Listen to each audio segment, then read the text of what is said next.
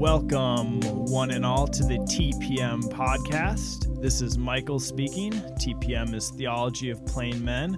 We are a group of guys who get together and talk about topics from the Bible from a non-theological, pastoral way, and just have a conversation about topics from the Bible and how they affect our everyday life. I am joined today by Mr. Matthew Almquist and Nick Schleif. Nick, how's it going, man? Going pretty swell, Michael. Pretty swell. Pretty swell. You sound like a surfer with that talk. I wish, man. shred some gnar out by the bay. Oh. Is there any oil down there in Houston that you can surf on? Probably. If not oil, there's always a couple benzene spills a year that you can probably shred. I wish I was actually kidding. I'm not kidding. Nervous laughter from up here. But I wish you guys could see Nick. Nick, can you describe your T-shirt to our listeners right now? Oh, I would love to. The sponsor of today's podcast, hopefully, is this gift shop close to the Johnson Space Center. It is a collection of 4 dogs that are all wearing different spacesuits. And I think it says NASA, Houston, Texas on the bottom. Currently in the top 5 of my T-shirt rotations. So to all of our listeners out there, please go to Texas Souvenirs on Bay Area Boulevard. Just kidding. I don't know where it is, but actually Texas Souvenirs, if you're listening and would like to sponsor this episode, we would love that. Dang it, Nick. To clarify, we don't have sponsors, but we would love one if you're interested. Zing, zing, zing, zing. Hit a like, hit subscribe, please. Thank you. Matt, how are you doing? Oh, I'm so good. I'm just happy to be here with you guys. But we're still in COVID. We're still in the somewhat levels of shutdowns. We can have 2 of us here in the recording studio, but we cannot have 3. So Nick, thanks for going virtual instead of coming over to Zach's basement. That was mighty nice of you, not to have to drive up from Texas up to Minnesota. Yeah, unless we get those fat sponsors who will fly me up to Minnesota every episode, or fly the whole crew and all of our equipment down to Texas. But those will be the days. Those will be the days. Those will be the days. And Nick's at NASA down there. And Nick, did you recently see how the Virgin companies launched a rocket off of a 747? I think that would be an interesting thing. Have you seen that yet? No, I haven't. Whoa. All right. Neat. I'll just do that shout out to you and for our listeners. Go check it out. It's maybe the next way to launch satellites into space and eventually launch things from high altitude. The whole space elevator idea. Ooh. That could get you from Texas up to Minnesota pretty darn quick. Yeah, Richard Branson, if you're listening and want to sponsor the podcast, slots open, please. So Nick is really poor. Actually, just the TPM podcast. I was going to say, we're the poor ones. Let's be real. How old is our soundboard? Zach said it was like 40 years old, right? Yeah, at least. There's one channel that I'm not supposed to touch because it puts the whole soundboard on a fritz. So I hear that soundboard's aged like fine wine, so I think it's really just starting to get into the best age of its life. Yeah.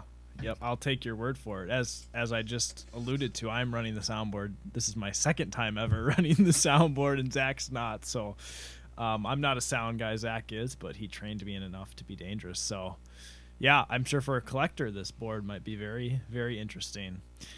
Nick, what are we thinking about talking today? Let's talk about sacraments. Let's talk about sacraments in the context of a series we've been doing called Topics We Take for Granted. The series, the idea behind the series is just to talk about topics that are common in the Christian worldview.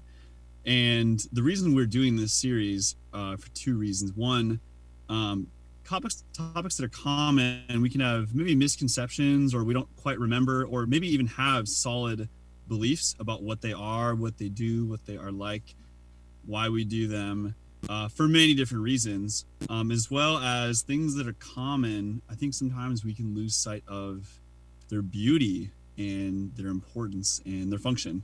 So that's kind of the idea behind the series. I believe this is the last episode we'll be recording in this series. Today, focused on sacraments.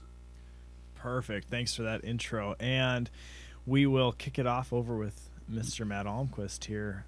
What is a sacrament? That is not a word I use every day. No, it's not. It's not a word I use like ever. So, right, we're theology of plain men. None of us have a master's of divinity. We're not pastors. We're just normal dudes who are getting together and trying to encourage each other to keep learning, keep thinking, and understanding more about God. So yeah, sacraments isn't really a normal word in our vocabulary, but my attempt to define it by using several dictionaries and people who are much smarter than me. A sacrament is essentially, it's a religious rite ordained by Christ that is a symbol of God's grace to us. So some people would even go as far as to say it's more than a symbol, but it's actually a means or a way to access or receive grace. Going even further, the Heidelberg Catechism says that sacraments exist to point us to the sacrifice of Jesus Christ as the only ground for our salvation. So they're, let's leave it at that. Sacraments equals sacrifice. That's what I just got out of that. Is that what you got out of that, Nick? I like it. All right. Before I let him talk anymore, because that was going down a bad path. In the Protestant tradition, there are really two sacraments that we observe. The first being baptism, and the second being communion, or some people call it the Lord's Supper or the Lord's Table.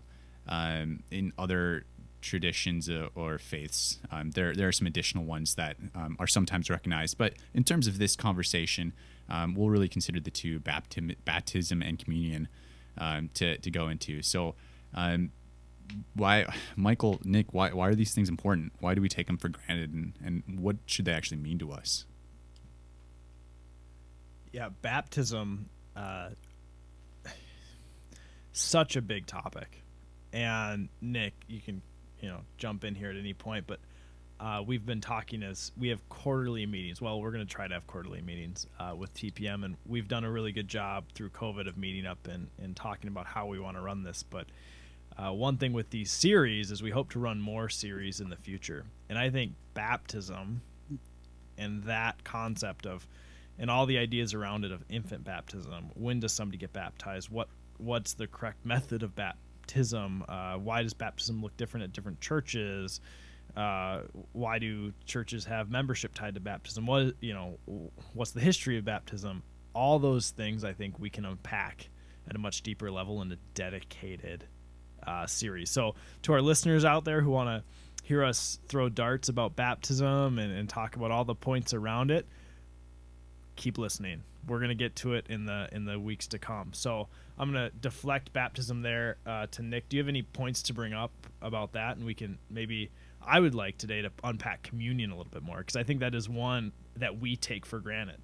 A lot of churches have big baptism celebrations, but communion and the Lord's Supper is just something that happens once a month, twice a month, every 2 months at different churches, and it just happens, and a lot of people take it for granted. But Nick, just to give you the mic here, any thoughts on baptism before we maybe kick over to communion more? So many thoughts, Michael. I should probably save most of them for future episodes. Leave our listeners on a bit of a cliffhanger here. But I will agree that I think there's enough about baptism in Christian culture and how different churches deal with it and what it represents, what it means, that I think diving into that at a later time is probably the best thing to do. But I will say that it is important, and the other sacrament we'll be talking about today, communion, also is important.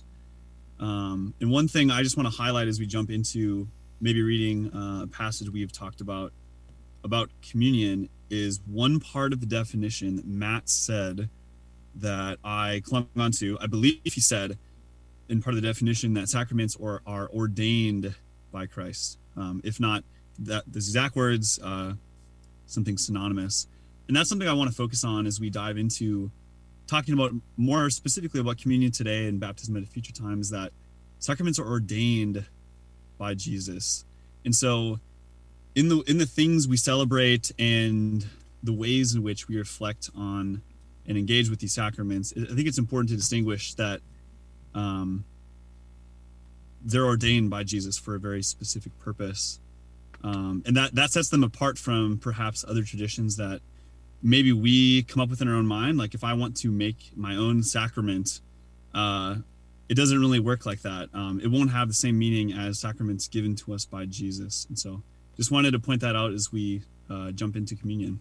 Great point, Nick. Yeah, I think that's a key distinction between sacraments and just a tradition or a practice. Ordained by Christ, there's power behind these sacraments because of what they symbolize. In baptism, to kind of tie a knot on that for today, but yes, much more to come, is it reminds us of the death, burial, and resurrection of Christ. And that's what baptism symbolizes, going from death to life. And it was a thing practiced by generations through the Old Testament, and then we see it in John's baptism and then the different baptisms in the New Testament. And that is the sacrament of death to life, and how beautiful that is. So there's power behind sacraments. They're ordained by Christ. Okay, we do them in churches. They resemble something greater. Going over to Matt now, let's focus in on one that is taken for granted. Communion, the Lord's Supper. Talk to me a little bit about what that is, how you've seen it in different churches, how you've seen it played out at other churches that you've been to. Give us a few points here. Yeah, good question. So I've attended a fair number of churches in my life, and each one does communion differently. I think everyone I've gone to at least does it. I wouldn't know that any that don't. So it is really widely recognized in any tradition of faith within Christianity. This is, I'd be pretty confident saying that this is a sacrament that's recognized because it's so clearly stated, both by Jesus in the Last Supper and then by Paul in 1 Corinthians.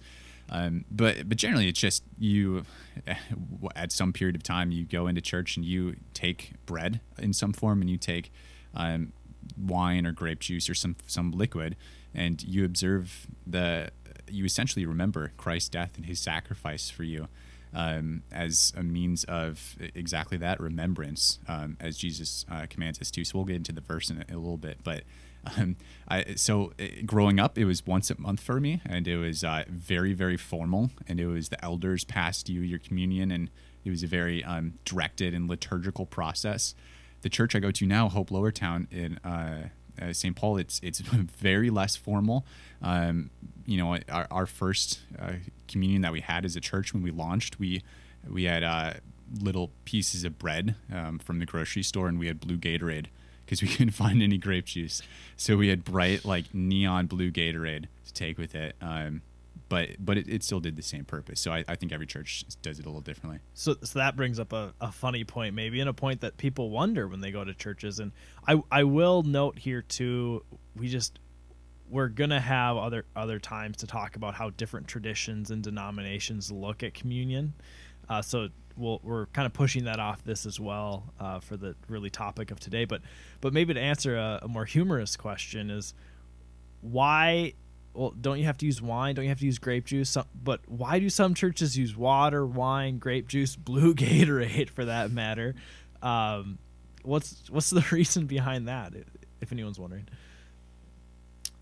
I think it's really, when you dig into what Jesus said in the Last Supper, he's talking about you do this in remembrance of me. So you get behind the point of what he was saying. He wasn't saying that you have to follow this exact recipe in order to receive grace. At least the way that we would interpret it as Protestants. We don't believe. Actually, I'm going to save that for that future podcast. So I won't go into the distinctions. But it's really about remembering God.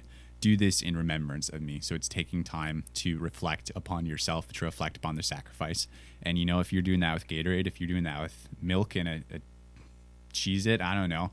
I don't think it really matters what it is that you're taking it with. It's the process of remembrance that is really what Christ calls us to. Yeah, perfect. The remembrance and it's the symbol. Nick, you mentioned that this is ordained by God, ordained by Jesus. Where in Scripture do we see that happening? Do you have anything that you can point us to as kind of a definitional scriptural statement around communion? What's something to look to for that?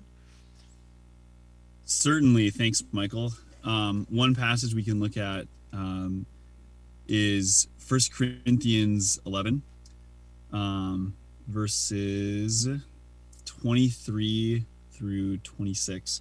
And so this is the Apostle Paul quoting Jesus as Jesus instituting the Last Supper right before his crucifixion.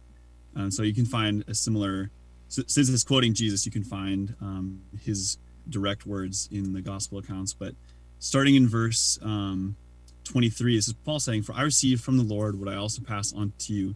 Lord Jesus, on the night he was betrayed, took bread. And when he had given thanks, he broke it and said, 'This is my body, which is for you. Do this in remembrance of me.' In the same way, after supper, he took the cup, saying, 'This cup is the new covenant in my blood. Do this whenever you drink it in remembrance of me. For whenever you eat this bread and drink this cup, you proclaim the Lord's death until he comes.'" And so this is one passage that is reflecting back on Jesus' words at Last Supper. One reason I mention this passage is that I guess the Lord's Supper as a tradition, even for the early church, was perhaps a little confusing of what it was, what it meant, how to do it. And this verse in 1 Corinthians is related to the early church and how Paul was seeking to remind the church of what the Lord's Supper is about. And so in doing that, he quotes Jesus' words from the Last Supper. Any other reactions, thoughts to this passage? What jumps out to me right away, I think that's the phrases that people who have been in a church really recognize, is the "do this in remembrance of me." This is my body. Do this in remembrance of me. This is my cup. This is my cup. This cup represents my blood. Do this in remembrance of me. I think the interesting thing, and I love that you brought up 1 Corinthians 11 and went there, just because I think it goes right to taking things for granted. The next verse, verse 27, if our listeners have a Bible or Bible app, really encourage you to look at this section of Scripture. So verse 26, as Nick was closing there, was, "For often as you eat this bread and drink this cup, you proclaim the Lord's death until he comes." Verse 27, "Therefore, whoever eats the bread or drinks the cup of the Lord in an unworthy manner shall be guilty of the body and of the blood of the Lord." In verse 28, "But a man must examine himself, and in doing so, he is to eat of the bread and drink of the cup." Matt, those are heavy verses. Thinking of phrases like, "in an unworthy manner, man must examine himself." I don't think I should be taking this for granted. What do you think of those phrases and those verses? Well, if we read that every Sunday when, or every time we took communion, I do think you'd approach it differently. Normally we do end with verse 26, but we don't go on to fully think about the depth of what we're doing. So it's a form of a warning here, is that you do have to take this seriously, and you really can't take it for granted, because this is a direct command from God as a way of remembering him. And in a sense, if you do that passively or without care, without considering it, that's like slapping God in the face. It's saying, Jesus, you died for me. I, a hellbound sinner who hated you and who is running away from you. You died and you saved me. But, I really don't have to remember that, because I'd rather just get this over with and get on to the football game or do something like that. I mean, how unbelievably disrespectful. And so it's a warning that this is something that has to be taken seriously. And, it has been. You look at different, especially non-Protestant traditions, it is, maybe to different degrees, even within Protestantism. But I'm thinking of also during the Reformation, there were some people who took this unbelievably seriously. They split churches over it. And they would in public kick people out of their churches if they believed that they were taking the Lord's Supper without reviewing it, and who were living in sin. It was a form of church discipline if they did it. Mm-hmm. Yeah. Yeah, it's a heavy topic. So let's maybe answer a few practical questions, and then I would like to ask all three of us, myself included, and mainly you two, and hear your points of how do you view communion, and to be a help for a listener out there who's either a newer Christian or not a Christian, just checking it out. So let's ask this: if I'm not a Christian and I show up at a church and they're practicing communion that Sunday, what should I do? What do you think, Nick or Matt?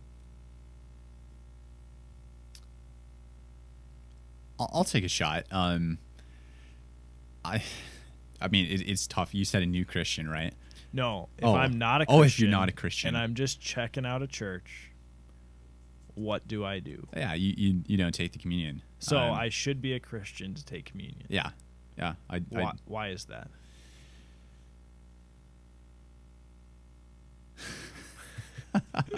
I want to be careful, and I want to quote scripture here instead of quoting church tradition. So you're right on. I'm a product manager by job, and the reason I get paid is asking customers, why did you say that? Why did you say that? So I just did that to Matt, and I shouldn't have. But what do you think, Nick? Why do you need to be a Christian to take communion? What's the biblical answer to that, or what are your thoughts there? I can offer a few thoughts. So at the churches I've gone to where communion is offered, it's pretty clearly instructed that if you're a non-believer, not a Christian, just to let the cup pass and to maybe sit and observe others partaking in the sacrament. I think probably the main idea in my mind is of why non-Christians should not take communion is based on the passage we just read in 1 Corinthians 11. So Jesus says, when you do these things, do them in remembrance of me. And then in the verses we just read right after that, it says, everyone ought to examine themselves before they eat of the bread and drink from the cup.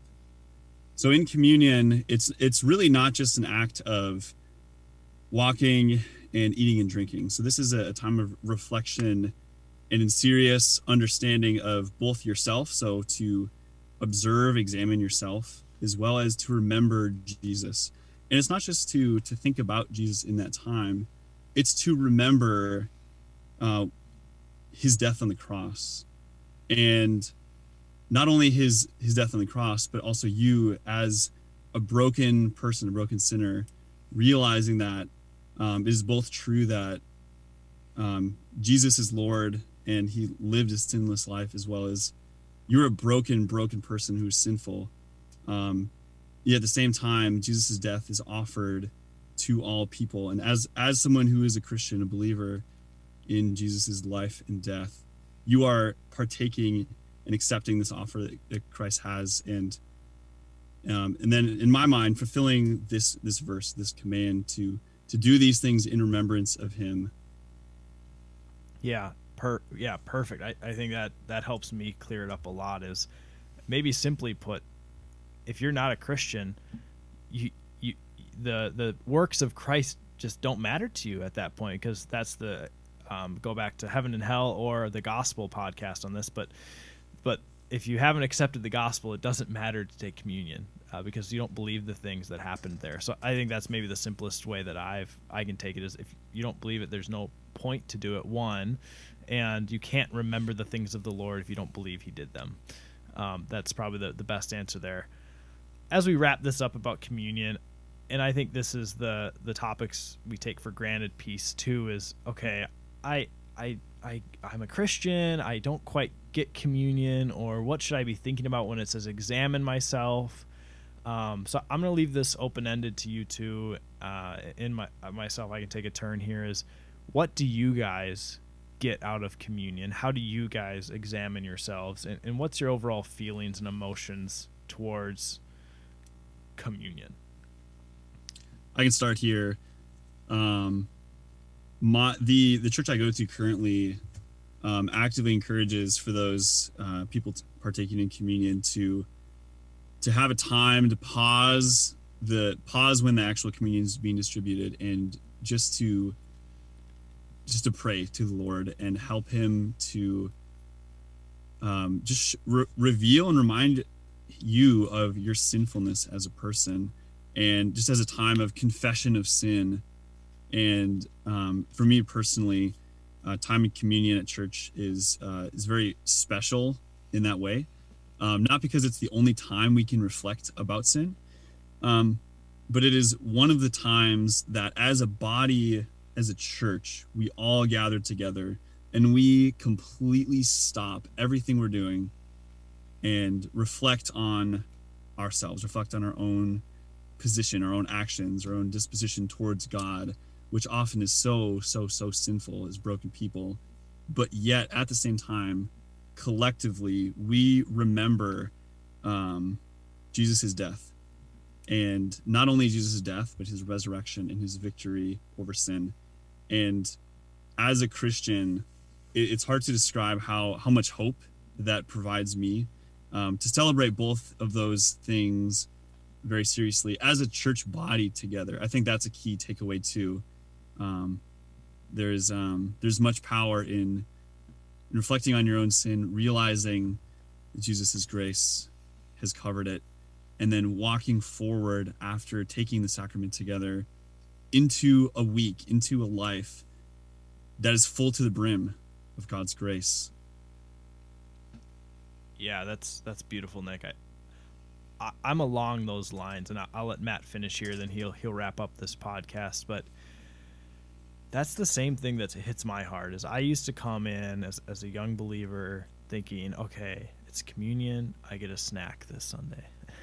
That's just, and I'll remember what Christ did too. And I started to think about it more and really be convicted about this, especially from some of my fellow guys in college, of how seriously they were taking it, and I really wanted to study it more. And I looked into it, and I've started to see this beautiful 3-step thing my brain goes through now. In that moment that Nick's talking about, my church does the same, where you pause and wait, pray, and open your heart. And in that moment, what I'm doing is it brings the whole week, the whole month, all the worries and concerns of life in my day-to-day, in my things that are stressing me, my anxiety, and it lays them all at the cross and says, I am remembering what Christ did to me. It brings me to the cross, one. And at that cross, I see Christ there, alone, deserted by God, deserted by us, beaten and put up. And I remember how terrible my sin is, because it's my sin that he died for when I had rejected him, when I had lied that week, when I had not been patient, had been prideful and arrogant.